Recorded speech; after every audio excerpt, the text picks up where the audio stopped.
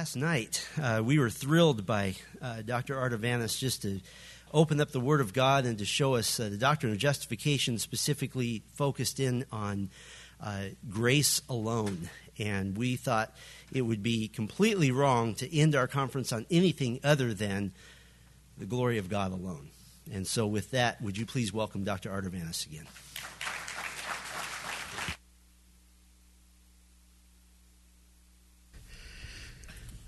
Well, that was a tremendous time in worship, wasn't it? And I'm so thankful for songs that reflect God's glory and His praise. I'm very, very grateful for that and very thankful for music to that end. I think that book by that was highlighted by Keith and Kristen Getty would probably be really good. I haven't read that yet, but I heard him speak on that when he came to do a concert at our church, and we had a little pastor's luncheon for worship pastors, and the things he said there were very, very, very profound. So it's a joy to be able to worship with you. And are you okay for one more session? You guys have you've been here all day, and so this is a full day. And you have Andrew Curry tomorrow at the church here, and so we're thankful for that. I must say, just listening to those two men this morning was a real joy to my heart. Both of those messages were powerful, weren't they? And in some ways, it's amazing, isn't it, that all these things kind of work together, don't they? From what I preached on, then what Andrew preached on, then what Steve preached on. I'm so thankful, and I should say it's a real joy. It's, you know, when you graduate from the master's seminary, obviously it's not the only seminary. God's using other places, but you really feel a kinship with the guys and a commonality of doctrinal truth. In fact, a guy walked up to me, I just forget, I've been traveling and speaking. I think this is my 10th time in a week. And he said, Scott, why is there so much confusion doctrinally with denominations and so forth? I said, well, actually, there's a lot of unity out of the Scripture.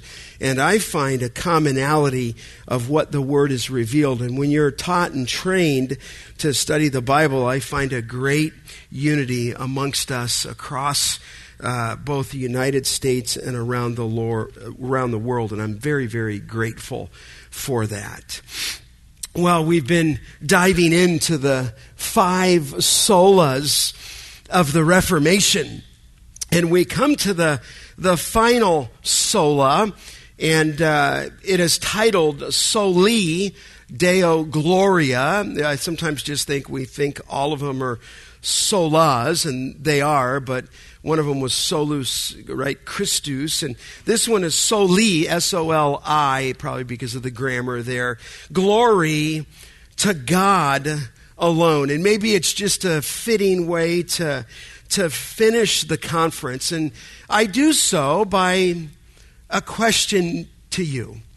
What is the glory of God? There's many things that can come up in your mind, but when you think of that phrase, that statement on God's glory, what is the glory of God? Some have said, if you were to read some of those books, that Soli Deo Gloria is the glue that holds all the other solas together in place. I think that's fair. It is, another said, the logical implication of the other 4 solas. In fact, one even called it the lifeblood of the solas. But again, I'm going to ask you, what is the glory of God? A writer such as John Piper said this about God's glory. He said, the vindication of God's glory is the goal of our salvation. He also said that God's glory is the goal of all things. He said God's glory is the unifying theme of history. God's glory, Piper said, is the source and sum of all full and lasting joy. Indeed, those are strong words, but what exactly is the glory of God? And what is God's glory? I think at the outset again, we certainly understand it is a biblical theme. When Paul wrote the book of Ephesians, he got done with that first doctrinal section at the end of chapter 3. And you know that one. To him, to God be the glory in the church and in Christ Jesus to all generations forever and ever. Amen. But to him, to God, be the glory. And many other places, Paul said it in Romans 11:36 when he said, from him and through him and to him are all things. To him, to God, be the glory forever. But again, what is that? What is that glory? In fact, I think we could all maybe stand up and recite this verse in 1 Corinthians 10:31. Whether then you eat or drink or whatever you do, do all for the what? The glory of God. When you think about this theme, and certainly we're here and we're studying the solas, but I think it's been well said. Part of that is church history, but more than that, it is the Scripture that puts forth God's glory. Scripture is what describes God's character and His worth. And what I'd like to do just for our final time together is frame our discussion around God's glory, around the story of Scripture, the true story of Scripture. And I want to do this by two questions. I want to ask and then answer, what is the glory of God? Okay, what is the glory of God? And then secondly, how does God manifest this glory? So what is the glory of God? And then how does He manifest this glory? And we'll see how it goes. You pray for me, because I didn't make this on the subject of how you can glorify God, which is in the Scripture. But I was more focused on what is the glory of God. And I must tell you, I've been studying this theme for years in some ways. It's one of those doctrines that has just, amazed me. And I don't even know if I could fully communicate adequately, humanly speaking, what is the glory of God. But let's do our best by looking at the Scripture's revelation of the subject, okay? What is, first question, the glory of God? Obviously, we're dealing with a biblical theme. That word, glory, is found 194 times in the Old Testament. You know that it's a biblical word. It's found 161 times in the New Testament.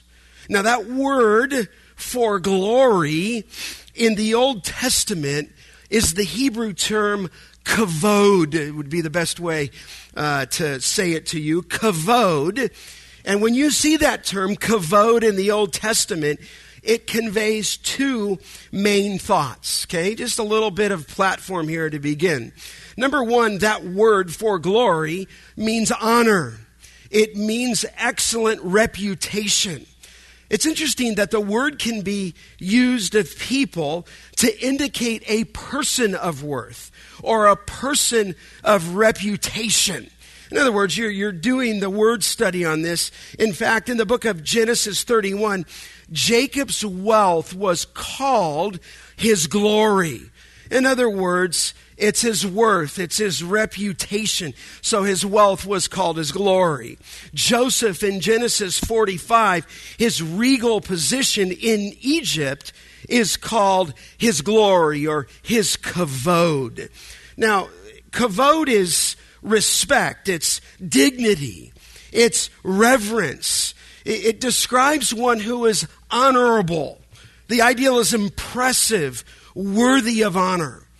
And of course, when it is used of God, it speaks of the greatest honor and the greatest reputation of any name. In fact, in the Scripture, He is called the King of Glory, the King of Kavod. And then as you come to the New Testament, God is the Father of glory. But what is glory? His name is glorious. His name is awesome in Deuteronomy 28:58. So there's that first ideal of the word. It speaks of honor or of excellent reputation. But secondly, that verb, kavod, in the Old Testament literally means, I don't know if you've heard this before, it means to be heavy. And sometimes it was literally heavy. In 1 Samuel 4:18, there was a guy named Eli, and he was fat. He was heavy. In fact, in 2 Samuel chapter 14:26, Absalom's hair was heavy. You remember that? In Exodus 17:12, Moses was holding up his arms, or they were holding up his arms because his arms were heavy. So it means heavy, literally, but sometimes kavod conveyed the seriousness of a subject. A famine was said to be heavy or severe. Sin is to be heavy at times and severe. Isaiah, writing of the nation of Israel, it said of that nation, they were weighed down with iniquity. But most often, that term kavod is a description of God's character. When you think of glory, it is His essential nature is what it is. When you think of the character of God, when you think of His person, when you think of His essence, He is, glorious is the word. It speaks, does glory or kavod, of His splendor. It speaks of the worth of His person. So here's my best ability to unpack a biblical definition for you. The glory of God is the infinite fullness of all of His attributes. That's what it is. It's the infinite fullness of all of His attributes or character or perfections. God's glory is the unveiling of His character, if you will, and His attributes. It is His character made manifest. This was made clear to me, unfortunately or beautifully, at my ordination. Oh, it was a good, what year was that? 1991 or 92. I was in the ordination process at Grace Community Church, and I was so thankful for that, and I think it's changed over the years, but I grew up in the day that guys lived in fear of ordination. Like, to stand before the elders' council, and you had to stand before 3 elders, and they'd grill you for an hour at one of the sessions. Then you had to come before another elder. And the word on the street was you would never pick Dr. MacArthur for your ordination, okay? And I thought, well, that's kind of ridiculous. I kind of grew up there. And I don't know. I played sports, so I was competitive. I'm like, well, why wouldn't you pick him? I mean, he would flunk some guys out of the process, and they didn't get the outline of Romans right 6 different times in 6 different ways. And they said, you might want to come back and try that again. So I think pastors would fly in and say that process of ordination is absolutely ridiculous. That is too hard. And there was big, fat notebooks you had to study. So I graduated from the seminary in 88, then became a pastor, and I spent 2 to 3 years of my life memorizing the Bible, in essence, in the morning, okay, with my wife. She would be my flashcards for me. This is after seminary. But I picked John MacArthur to be on my council. Does that make sense? So he's one of the 3 guys. And they said, I'd never pick him. They said, well, why, Scott? Because he will take those big fat notebooks that you've memorized, and he will push them aside, and he will dig until he finds your weakness. I was like, bring him on. You know what I mean? I just thought, I want him, So sure enough, 2 years later, people say, you're foolish to take him, but I was a point guard in college at basketball. I played at Masters, and I don't know, it's probably foolish, but sure enough, we walked into the council. Wait, why am I... No, this story will relate, okay? So I walked into the council, And sure enough, the first opening sentence out of his mouth, I'd say the other guy on the theology section got about 70 questions out that I answered. Then the practical theology guy got out about 50 questions. And then he just launched on me. He said, Scott, I'm going to understand that you already know all the notebook. I was like, in my mind, I was like, I just studied for this for years. He said, Scott, I'm going to press you beyond the notebooks. I'm like, okay, great. And so I was doing great. He's asking me all the Bible questions. And then he came to this one. He said, Scott, what is the most, I'm trying to think the exact word. What is the most preeminent attribute of God? And like I knew he had me at that point. But I didn't want to let on that he had me. So I decided to pause just 1 minute. And by the way, this is well into my hour. He's probably rifled out about 220 questions at me. So I would start going. He'd go, stop. I mean, he wasn't being mean. Stop. Okay, stop. Tell me the book of Romans. And I gave him about 6 different outlines. Stop. And he just kept pressing me to find a chink. So what is the most preeminent attribute? And he got me. And I didn't know the answer, but I didn't want to say I didn't know the answer. So I put my hand on my chin. And he said, well, Scott, what is it? And I was trying to think, what is it? And I said, well, certainly, it's the love of God. His love on the cross for... No, it's not it. He just stopped me. He wouldn't let me go. And then I went... John, certainly, maybe the most preeminent attribute is... the grace of God in saving and redeeming. Nope, stop. That's not it. And then I think he asked me one more, and I at this point I didn't know the answer, and I tried one more final time. I said it's forgiveness, and he goes, no, it's not forgiveness. I said, well, then enlighten me, Sensei. I don't know. And he told me that it was what? The glory of God. And I've never forgotten that, because in my understanding of it, as I then since went and studied the scripture, it is the infinite fullness of all of his attributes. In other words, when you think of the glory of God, if it's possible to use this language, when you put them all together, all of his attributes, all of his perfections, and there's got to be a better word than this, the sum of who he is glorious.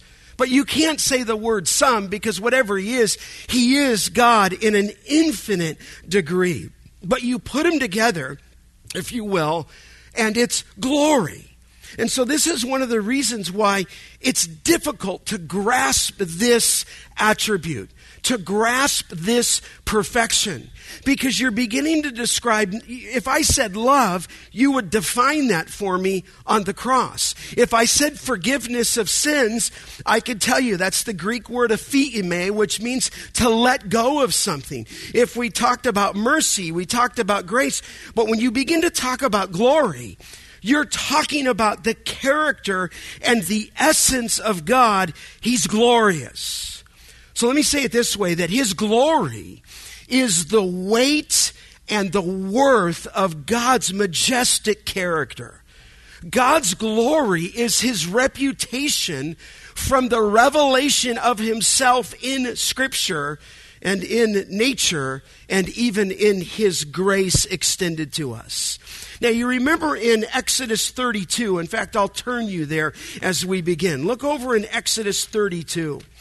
And as you turn there, you're reminded of Israel's horrific rebellion in the sin of the golden calf.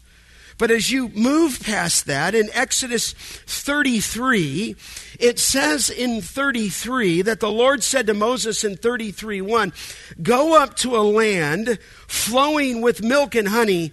But then he said, I will not go up among you, lest I consume you on the way, for you are a stiff-necked people. In other words, I'm going to put you into this land, but I can't go up. So Moses intercedes for the people. Look at 33, verse 12.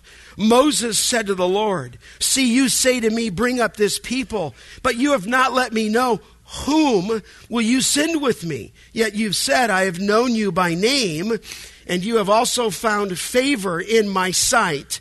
Now therefore, if I have found favor in your sight, please show me your ways, that I may know you, in order that to find favor in your sight, consider too that this nation is your people. And so he said, God, you've got to go with me. If you don't go, how would we even survive? And so look at God's response in 33:14. Amazing. He said, my presence will go with you, and I will give you rest. Verse 15, he said, if your presence will not go with me, here's what Moses was saying, do not bring us up from here. In other words, I think Moses was saying, listen, if I'm the leader and I'm to lead them in the promised land, then I need to know, God, that you are with me. In fact, look at verse 16. For how shall it be known that I have found favor in your sight, I and your people?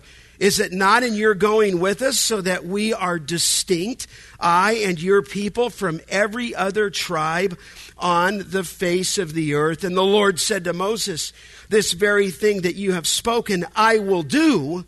In other words, I'm going to go with you, for you have found favor, or literally in the Hebrew, grace in my sight, and I know you by name. And then that famous line, do you remember in 33:18, Moses said, please show me your what? Your glory. Now, we're doing our best to understand what's taking place here. But Moses is talking face to face with God, if you will. And he says, I want you to show me your kavod. You understand what he's saying now? I want you to show me your glory. He's saying to God, I've known you by name, but God, I want to see your nature. I want to see your very essence.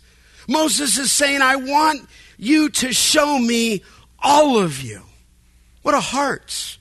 What is he asking for? Show me your glory. Show me all of you, God. I know you've talked to me and you've spoken to me, but I want to see your glory. What exactly is he requesting? Now, most believe that Moses desired a more complete revelation of God's glory than he had ever seen. Calvin put it this way, that he's wanting a full apprehension of God. Another commentator said what Moses desired to see surpassed all former revelations of the glory of Jehovah. And he had those in Exodus 16 and Exodus 24, and I'll turn you back to those in a moment. But he was even going beyond Jehovah's, God, talking to him face to face. I think this is what he's saying in essence. Unveil yourself to me, God. I want to see your glory. I want to see your kavod. I want to see your very essence. You say, well, what did God do with that request? It's in the text. Look at verse 19. He said, you remember this. Watch the language. I will make all my goodness pass before you and proclaim before you my name, what? The Lord.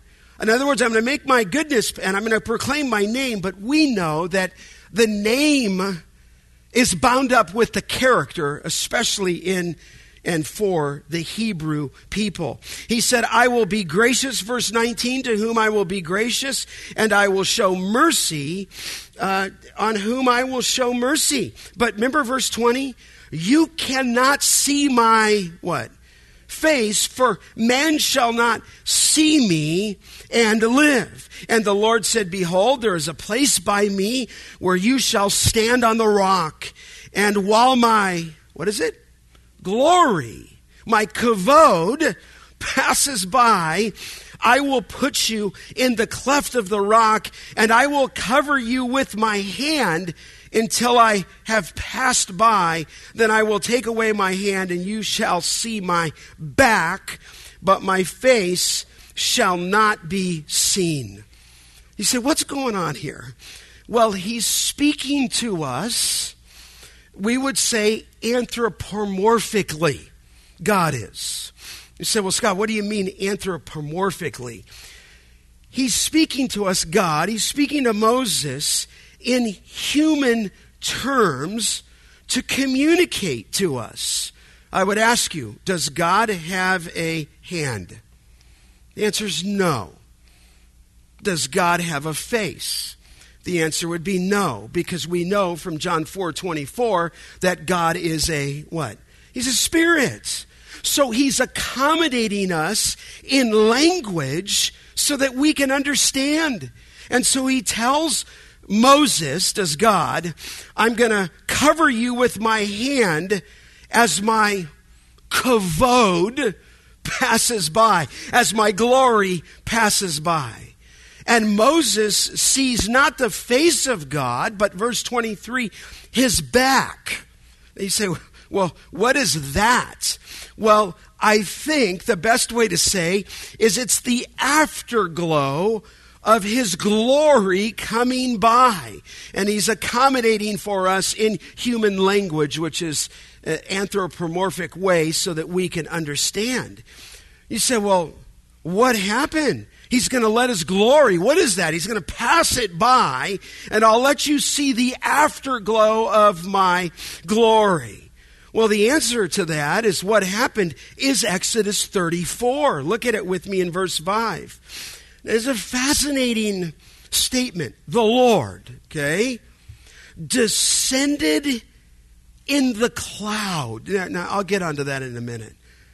He's a spirit, but he has manifested himself in the cloud, and it says that he stood with them there. And here's that phrase again, proclaim the name of the Lord. Now watch this. And the Lord passed before him and proclaimed, the Lord, a God merciful and gracious, slow to anger, and abounding in steadfast love with faithfulness, keeping steadfast love for thousands, forgiving iniquity and transgressions and sin, but who will by no means clear the guilty, visiting the iniquity of fathers on the children and children's children to the third and fourth generation. What a statement. As God reveals his glory, as we just read, okay, it is a proclamation of his divine, what?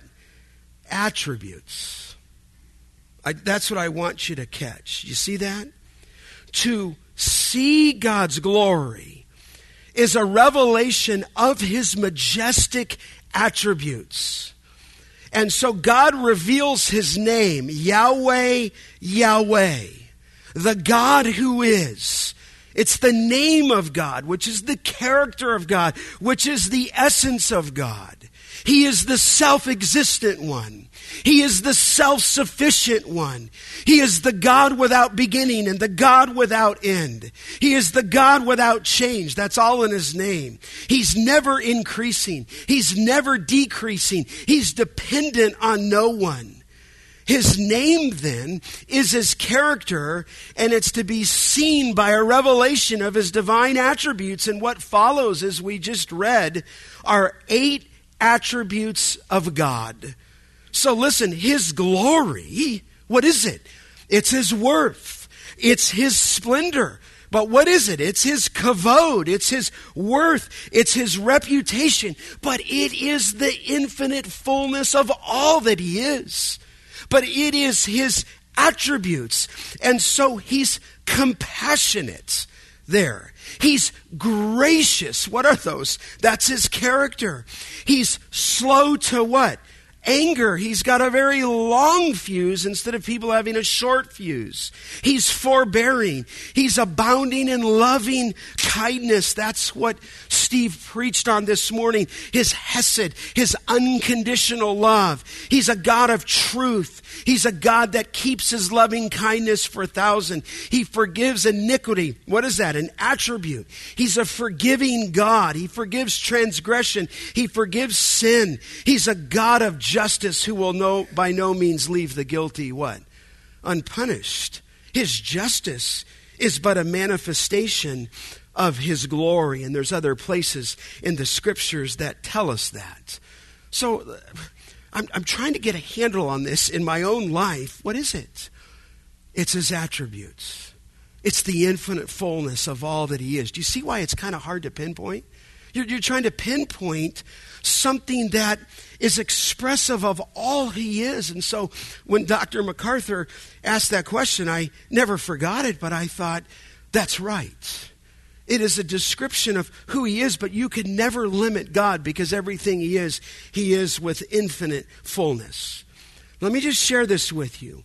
God's glory that we find in Scripture is intrinsic, okay?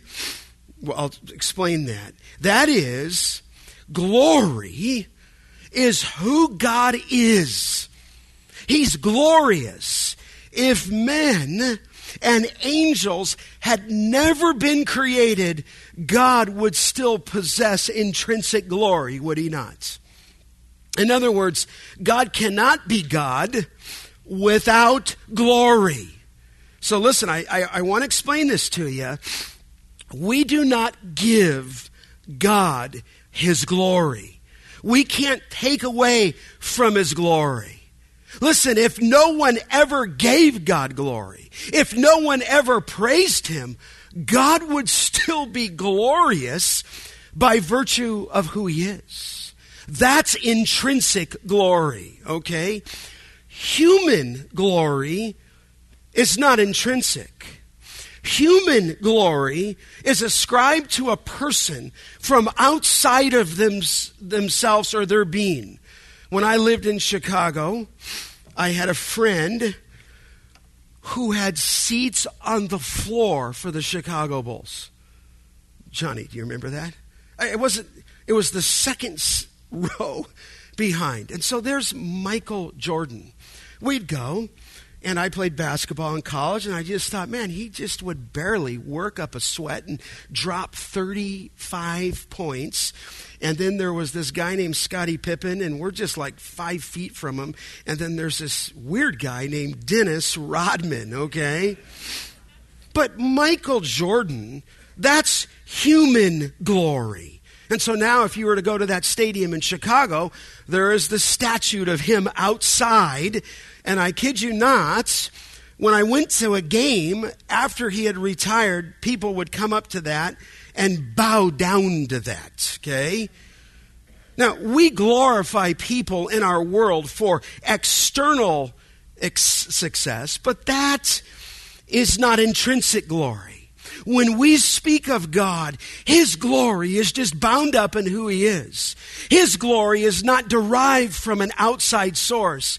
God's glory is who he is at the core of his being. He is profoundly glorious. Psalm 24 says he's the King of glory, which I like to say he's the King of kavod, you know. Psalm 19's, the heavens declare the what? The glory of God. And in fact, let me show you that. Would you just look over there in Romans? We probably know it by heart, but you know that statement there. When it says in Psalm 19, the heavens declare the glory of God, but I'm in Romans 1:19, for what can be known about God is plain to them because God has shown it to them. What has he shown to them? For his invisible attributes, he's talking about these. Listen, namely his eternal power, his divine nature have been clearly perceived ever since the creation of the world in the things that have been made so that they are without what? His excuse. In other words, general revelation of the creation itself is enough to condemn a man to go to hell. And you can read it there. God made it plain to them. God has, verse 19, shown it to them. It is his eternal power, his divine nature. It is God at work revealing himself in the creation of the world. And then I show you this in verse 24, in verse 21. For although they knew God, they did not, what? Honor him as God. They did not doxa him. In the translation, ESV, they did not honor him. They did not glorify him. And so look what happens to them. They did not give thanks to him, but they became futile in their thinking, and their foolish hearts was darkened. You know, it's interesting to me when you think about that phrase, the heavens declare the glory of God. I was in Whitefish, Montana last week, and I don't know if you've ever been to Montana. It is just beautiful. I mean, it's almost like you don't need to travel across the globe. Just go to Montana. And so my wife, I was preaching in Augusta and preaching in Bozeman, but we stopped at this place called Whitefish, Montana. And so we're always just going on walks and all that stuff. And so we got to Whitefish Lake, and I pulled in, and there's nobody there. It's October. The leaves are changing. There's snow already on the mountains. I mean, it is just the most majestic thing. The water, there's no wind in the air, and so the water is just straight. It's just stunning, gorgeous. The heavens declare the what? The glory of God, the worth of God, the reputation of God. He made it all just by the breath of his mouth. And so as I noticed there, another guy pulls right in next to us. And I see his car walking, and he's got all these contraptions on his car. He's got a kayak on the top, and then we're walking, and he's pulling fish nets out, and he's pulling tackle out. He's pulling rods out. I mean, he had like a virtual Cabela's in his back car, you know. And so as we're getting ready to leave, we come up to the guy, probably in his 70s, and my wife says, "What a beautiful day." And I said, "Yeah, it's a beautiful day." He goes, "Yeah, it's a great day out here on the lake." And my wife is always ever the witness. She says, "You just look at all of this design. It demands a designer." Something like that. Like just you can see the handiwork of all of this. And the guy says, "Well, I don't know about that." And, it wasn't maybe as edgy as that, but he did say it that way. I'm not so sure about that. And so we just kept going, and my wife said a few other things, and I said a few other things, and I found out that he is a PhD. He has spent his life studying plant life and animal life and fish, okay? And so we can just tell, I said, "I'm preaching in Bozeman on Sunday. I'd love to have you." But I got to tell you, I drove away, and I'm thinking, he's a retired research professor who's a PhD, and he's never seen God in the whole thing. So I thought, although, verse 21, they knew God, they did not glorify him as God. They did not give thanks to him, but they became futile in their thinking, and their foolish heart was darkened. Listen, when you think of his glory, he is the King of glory in Psalm 24. Now, the emphasis in Scripture regarding the glory of God is the visible manifestation of that glory in our world. Now, he's not only revealed himself in creation, which is enough to condemn a man, but we also know it's not enough to save a man, because Romans 10 says, how will they hear without a what? Preacher. How will they hear unless somebody preaches the good news? How blessed is the one who brings the good tidings. And so general revelation can condemn a man, but we need special revelation. What's interesting about God's glory, though, and I'm trying to get a little closer with you, is in Scripture, the emphasis in Scripture is the visible manifestation of that glory in our world. So here's the second question. How does God manifest this glory? Okay? Well, he does often in Scripture in a visible manifestation. Okay? And the Jews Jewish people had a word for this visible manifestation of God. It was called Shekinah. Shekinah. And what that meant, it is the visible manifestation of God's glory is the Shekinah presence of God.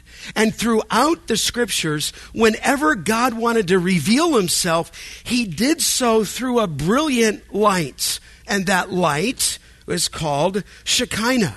And the Hebrew term or word means to dwell. And it means to reside with. And what I want you to do is I want to track this with you in Old and New Testaments for a moment on the glory of God's presence with his people, or his dwelling with people. First, that revelation of God and his glory was in the garden. Do you remember after Genesis 3, when man had sinned, they heard, you're trying to, okay, what?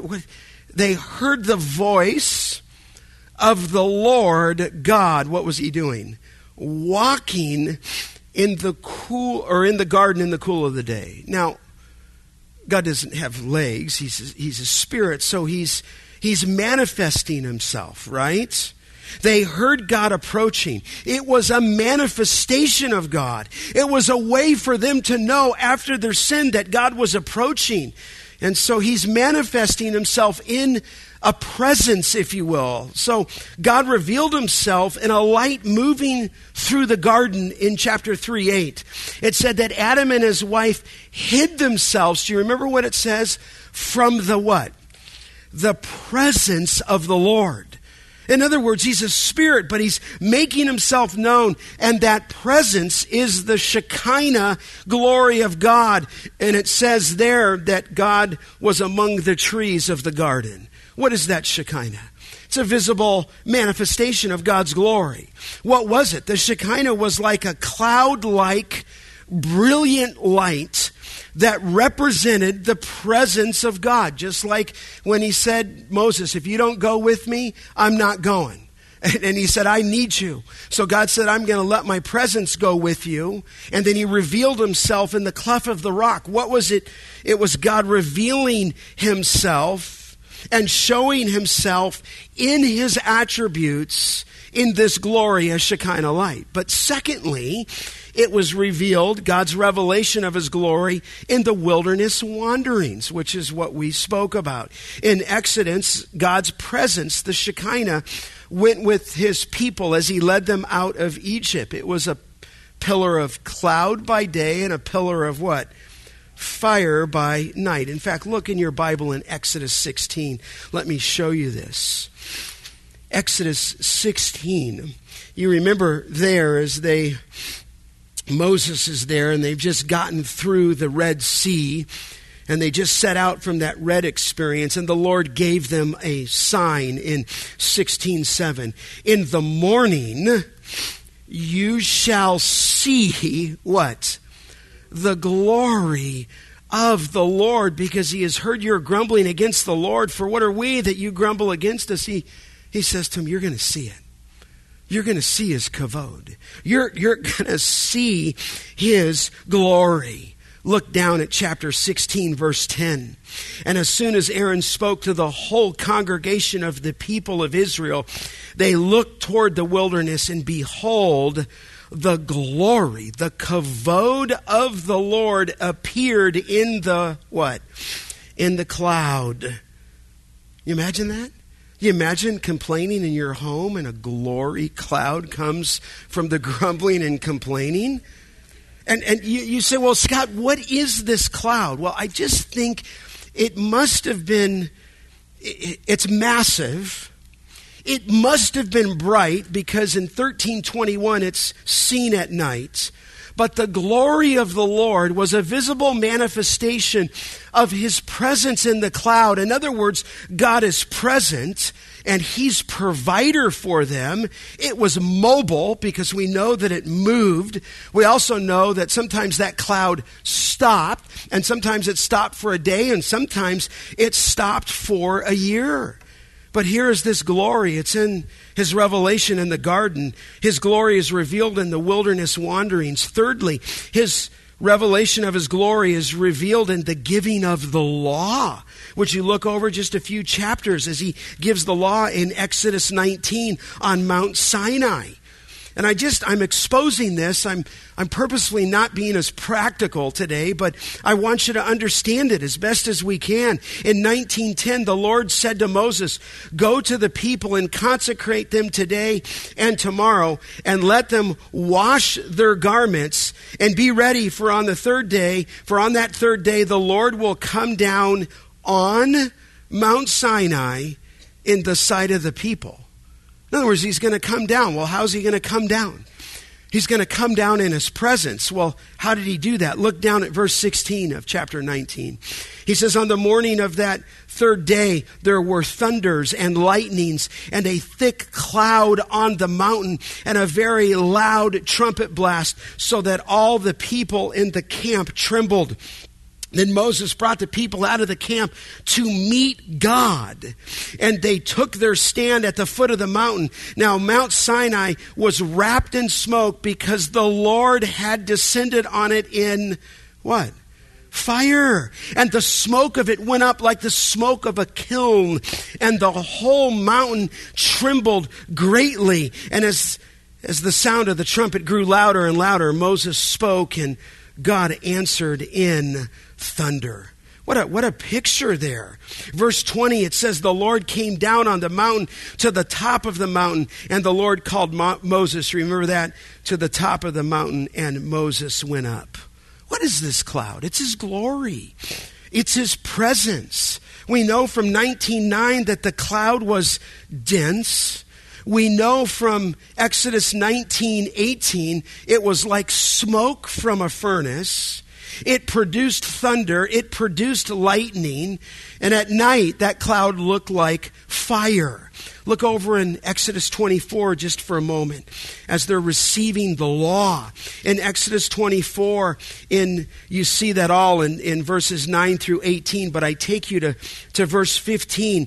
"Then Moses went up on the mountain," 24:15, "and the cloud covered the mountain." And verse 16, "The glory of the Lord," what? "It dwelt on the mountain." What is it? It's his kavod. It's his presence. "And the cloud covered it 6 days. And on the seventh day he called to Moses out of the midst," it says, "of the cloud." What a picture here. And then it says in verse 17, "Now the appearance of the kavod, of the glory of the Lord, was like a devouring fire on the top of the mountain in the sight of the people of Israel." And so on the one hand, it's a brilliant presence. God is with his people. On the other hand, as he revealed himself, it was revealed in thunder and lightning, and the people trembled, and when it descended, they were very much afraid. But he would speak to them from that glory cloud, and Moses reiterates that in Deuteronomy 5:23 through 27. You can see that layer. Look over to Exodus chapter 29 in verse 42. You see it there again in the giving of the law. In 29:42, it says, "And it shall be a regular burnt offering throughout your generations at the entrance of the tent of meeting before the Lord, where I will meet with you to speak to you there. And there I will meet with the people of Israel, and it shall be sanctified by my glory. And I will consecrate the tent of meeting at the altar, and Aaron and his sons, and I will consecrate to serve me as priests." Look at 45. "And I will dwell among the people of Israel, and I will be their God." So God's revelation of his glory is seen in the giving of the law when God was speaking to his people. But it's revealed again, you remember, that God's glory was in the tabernacle. And again, it was the cloud in a powerful manifestation of the character of God. Go to the end of Exodus. The end of Exodus in chapter 40. A wonderful section there when his glory was revealed in the tabernacle. Verse 34, then the cloud covered the tent of meeting, and the glory of the Lord filled the tabernacle. What is it? It's the presence of God. It is the kavod of God. It is the attributes of God. And just as it passed by Moses in the cleft of the rock, he is descending and revealing himself in this glory cloud. And I love that. In verse 35, Moses was not able to enter the tent of the meeting because the cloud settled on it. It was a picture that God was with his people. And it says in 35 that the glory of the Lord filled the tabernacle. And throughout all their journeys, whenever the cloud was taken up from over the tabernacle, the people of Israel would set out. But if the cloud was not taken up, then they did not set out till the day that it was taken up. For the cloud of the Lord was on the tabernacle by day, and fire was in it by night, in the sight of all the house of Israel throughout all their journeys. What a picture there. What is it? It's his presence. It's his character. It's the revelation that God is with his people. But as you move on, that cloud was also, I'd say fifthly, if you're taking notes, revealed in judgment to those who disobeyed the leaders of Israel. Look over in Numbers, okay? In Numbers chapter 14, they were complaining about Moses. And they were complaining about his leadership. In fact, in chapter 14, verse 1, then all the congregation raised a loud cry, and the people wept that night. And all the people of Israel grumbled against Moses and Aaron, and the whole congregation said to them, would that we had died in the land of Egypt, or would that we had died even in the wilderness. They're grumbling, are they not? So, well, what happened? Look at 14:10. Then all the congregation said to stone them with stones. I love this. But the glory of the Lord appeared at the tent of meeting to all the people of Israel. I always thought, wouldn't that be cool if somebody was arguing with church leadership and the glory just came in? I mean, just imagine and stone these guys, and somehow this cloud, the presence of God comes in. He's revealing himself to us. And look down at chapter 14 and verse 22. None of the men who have seen my, what does it say? Glory. You remember in the book of Romans when he's talking about the Jewish people? They had the law, they had the prophets, and they have seen my, what? Glory. That's a privilege only the Jewish people had. And they forfeited that privilege, and it speaks of the judgment against him. But he said, none of those men who have seen my glory and my signs that I did in Egypt and all the wilderness, and have put me to test these 10 times and have not obeyed my voice. Verse 23, they shall not see the land that I swore to give to their forefathers. And so here, they didn't obey God. Look, too bad it didn't finish. I wish it would have. Look over at chapter 16. You remember that? The sons of Korah, and the son of Izhar, and then all the sons that are mentioned there. It says in 16:2 of Numbers, they rose up before Moses with a number of the people of Israel, 250 chiefs of the congregation, chosen from the assembly, well-known men, and they assembled themselves together against Moses and Aaron, and they said to them, you have gone too far, for all in the congregation are holy, every one of them, and the Lord is among them. Why do you exalt yourselves above this assembly? In other words, who said you're the boss? Who said you have this unique calling? But you remember what happened. Look down at verse 19 of chapter 16. Then Korah assembled all the congregation against them at the entrance of the tent of meeting, and then the glory of the Lord appeared to all the congregation. And what happened? You remember, they were swallowed. God was with his people. Well, what was it? It's his glory. It's his kavod. He's with his people, and he's manifesting his presence even in the midst of insurrection. It was a visible manifestation that protected God's honor and God's reputation. You see that in another place where his glory is revealed in the temple, number 6 in 2 Chronicles 5, 2 Chronicles 7. It just says that the glory of the Lord filled the house. The glory of the Lord filled the house. What was it? It's his presence. He's accommodating himself. They worshiped and put their faces on the ground and gave praise to God. But you know, and oh, how sad. This is not, it even gets worse. Because you remember, and I'll just allude to it, in Ezekiel 1, he had the glorious vision of God in brilliant splendor and color. But as you keep going in Ezekiel, Israel worshipped idols in Ezekiel chapter 8. And then in Ezekiel chapter 9, God's glory, his kavod, it says, begin to move. It began to move to the threshold of the temple. Then in chapter 10, that glory cloud went over and departed to the doorway. And then after it went to the doorway, it departed to the courtyard. And then you finally get there in 11:22 that the cherubim lifted up their wings with the wheels beside them, and the glory of the God of Israel hovered over them, and the glory of the Lord went up from the midst of the city and stood over the mountain which is east of the city. And then the glory of God from that nation, what? It just departed. And across that temple was written, what? Ichabod. And what does Ichabod mean? The glory was departed. And it's just so sad when you read the Old Testament. They were given the glory. They were given the presence of God. They were given the kavod of God. And when you finally get there in the book of Ezekiel, it departed altogether, and it departed for hundreds of years. And you say, did the glory ever come back? And the answer is what? Yes, it came back in who? It came back in Jesus. Steve quoted for us this morning, the Word became flesh. You remember, and it dwelt. It tabernacled among us. Same word. Just as God dwelt with the people in the Old Testament with this glory cloud. I love that phrase. The Word became flesh, and it literally dwelt among us, or tabernacled among us, and we beheld his what? His glory.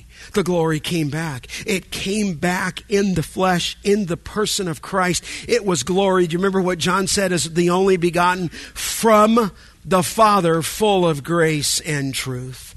Now, we both know that Christ's glory was veiled in his first coming, wasn't it? Except for one possible time at the Mount of what? Transfiguration. So what happened there? I think he just peeled back his flesh. And Jesus Christ showed them his glory. It says in Matthew 17 that he was transfigured before them, and his face shone like the sun, and his garments became as white as light. He just gave them, if you will, a show of his pre-incarnate glory with the Father. Jesus, you know this, was the visible manifestation of God's glory in human flesh. Amen. In fact, it says this in Hebrews 1:3, he is the radiance of his glory and the exact representation of his what? His nature. When you see Jesus Christ, you see God the what? The Father. In other words, he said to one of his disciples, if you've seen me, you've seen what? The Father. Listen, it's hard for us even to humanly think about that. I'm talking to you about the kavod of God, the character of God. And you recognize in Hebrews, the writer says that he's the radiance and the exact icon, the exact representation of his nature. And if that's not enough, 1 Corinthians 2:8, Paul said there that none of the rulers of this age understood this, for if they had, they would not have crucified the Lord of glory. And in the New Testament, the word's doxa, but they would not have crucified the Lord of kavod. You might be asking, where is the glory of God manifesting itself today? I mean, we know that Christ died on the cross for our sins, did he not? Is that not precious? The Lord of glory died for you. God died for you in the person of the Lord Jesus Christ. I mean, it's just the gospel. And then, of course, he was raised. And then, of course, he spent many different days on this earth in the book of Acts revealing himself. And then he ascended into what? Glory. And you say, does he still reveal himself today? And the answer would be what? Yes. His glory is now seen in the what? The church. Now, I know a lot of people discount that. You mean his glory is seen in the church? Oh, yeah. To him, God, be the glory in the what? In the church and in Christ Jesus to all generations. His glory is revealed today corporately in the church. His glory is revealed individually in our own lives, that the light shall shine out of the darkness, is the one who is shown in our what? Hearts, to give us the light and the knowledge of the glory of God in the face of Christ. And we have this treasure in a what? In an earthen vessel. Do you realize if you're here in the Central Valley and you're from Bakersfield, okay? One of them's from Texas, right? He flew in with his daughter. Is that God's put his glory in earthen vessels. He's put it in clay pots. He uses frail human beings. And in that frailness and in that weakness, God's power is put on display. And the church corporately, the church individually becomes the very presence of God in the world, in this sense that we become reflectors and we become mirrors of Christ to a lost world. It's Christ in you, the hope of what? Glory. But praise be to God, that's not the end of it. When he comes back at his second coming, he will come back on the clouds, it says, of heaven with great power and great what? Glory. He's going to reveal himself in Matthew 24. In fact, even beyond into the millennium, in Revelation 21, the city has no need of the sun or the moon to shine on it, for the glory of God has illumined it, and its lamp is the Lamb. So this is a wonderful theme for Scripture. And you see that in the book of Isaiah in chapter 1. So in the eternal state, after Christ's rule on the earth, the glory of God will take the place of the sun and the moon as the sources of light. But until that day, okay, you need to live in such a way that they may see your good works and glorify who? Your Father who is in heaven. Now, while we cannot add anything to God's intrinsic glory, our lives can reflect His glory and magnify it in other people's comprehension. And that's how you glorify God. You say, if that's a little bit of a description of His glory, then what does that mean to glorify God? That's the verb, right? Listen, it's beyond time, but it certainly means this: to praise Him, right? To worship Him. To give Him glory is to praise the splendor of His majesty, the splendor of His glory. It's to honor Him. It's to make God glorious. He is glorious, but you're reflecting, if you will, His glory made in the image, you, the Imago Dei, in the image of God, to be a reflector back to a lost world. You know, Jesus said in the Sermon on the Mount, you are the salt of the earth. You and you alone are the salt of the earth. And then He came right back and said, you are the what? The light of the world. You and you alone is the thought, or the light of the world. And the only way that you're going to be light, at least in that text, is your deeds. There it is again, where it says, let them see your good works and glorify your Father who is in heaven. So we are made, Piper said, to be prisms reflecting the light of God's glory into all of light. Now, what's amazing about that is you understand that sometimes theologians try to classify the attributes, and they have different ways to classify them, but the one that I kind of grew up with, and I think it works, is the communicable and the what? The incommunicable attributes. And I always thought, boy, that sounds like some kind of like a disease, like but it's just a way. The communicable are the attributes that we can live out, right? The incommunicable attributes are the ones that are God's only. Now, obviously, God is so far above us, but the incommunicable attributes are his omniscience. We'll never be knowing all things. Omnipresence, omnipotence, those are incommunicable. Those are God's attributes that we can't share, but there's attributes that you can share. Can you exhibit love? Absolutely. God is love. You can exhibit love. God in his character is a God of forgiveness. Can you exhibit forgiveness? Absolutely. God is a God, we talked last night, I did, of grace. You're to extend grace to others. God, amazingly, when we think of the attributes, is holy. But are you called to be holy? Yes, and so we glorify God when our lives conform to the life of Jesus Christ. Last week in Whitefish, you want to be available and just pray, Lord, I'm here. I want to honor you. I want my life to count. So we're walking in Whitefish, and I pulled around the corner, and there's a bench there, and a guy's sitting on the bench, and he's got a sleeping bag, and he's got a stick next to him. He's got a backpack down by his feet. So I pull around the corner. My wife was just right behind me. And he looked me in the eyes, and I looked him in the eyes. He said, how's it going?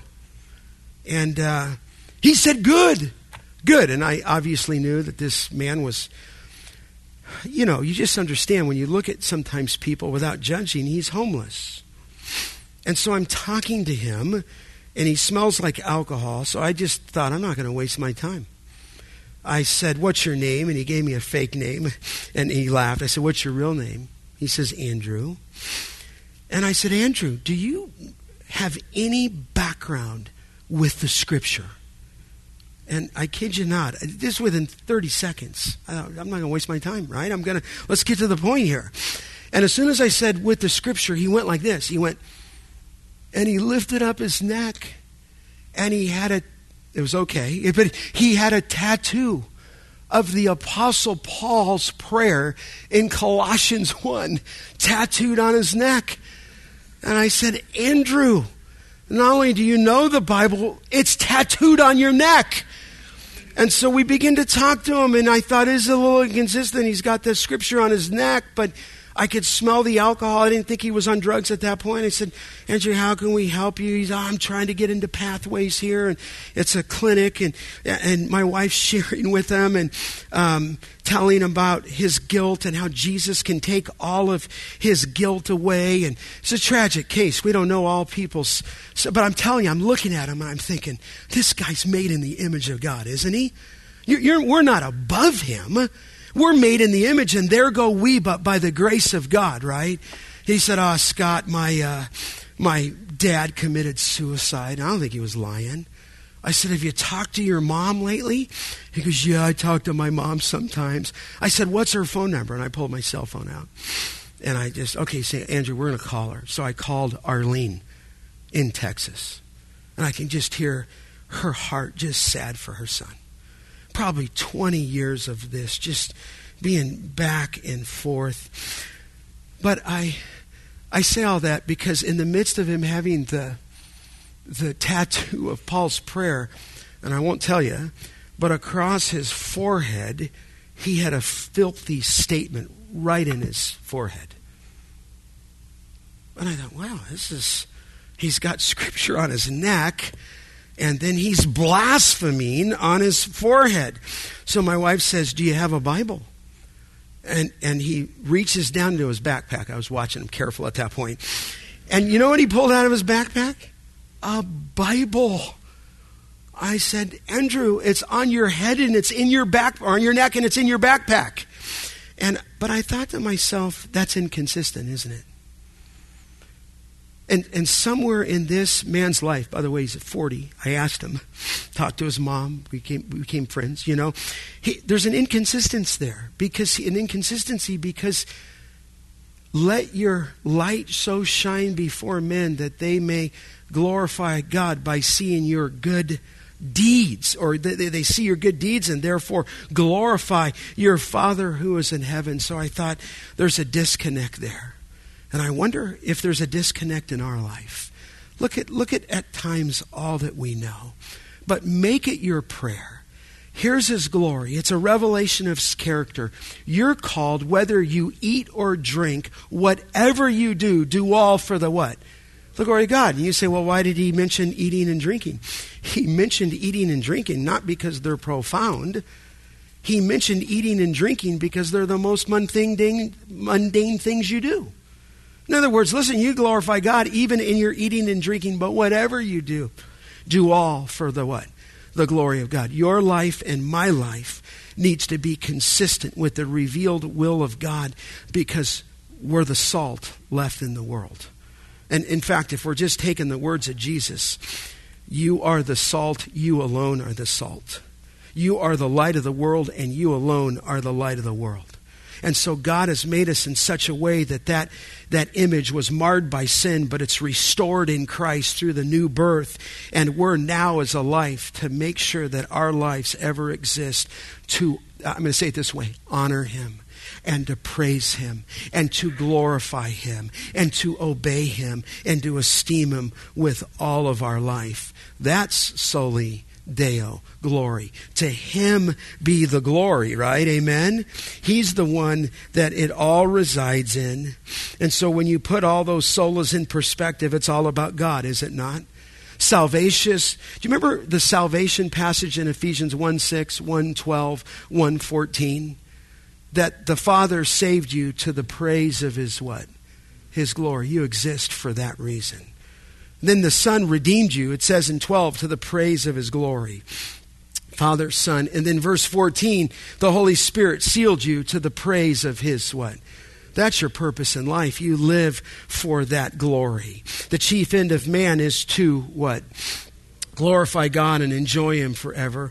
And as Steve said earlier, all glory belongs to God, not to us, but God is glorified as we mirror his character in all of life. When we bear fruit, you bear fruit, and so prove to be my disciples. And in that, God is glorified. So listen, salvation is by grace alone, right? He gets all the glory. It's salvation by faith alone.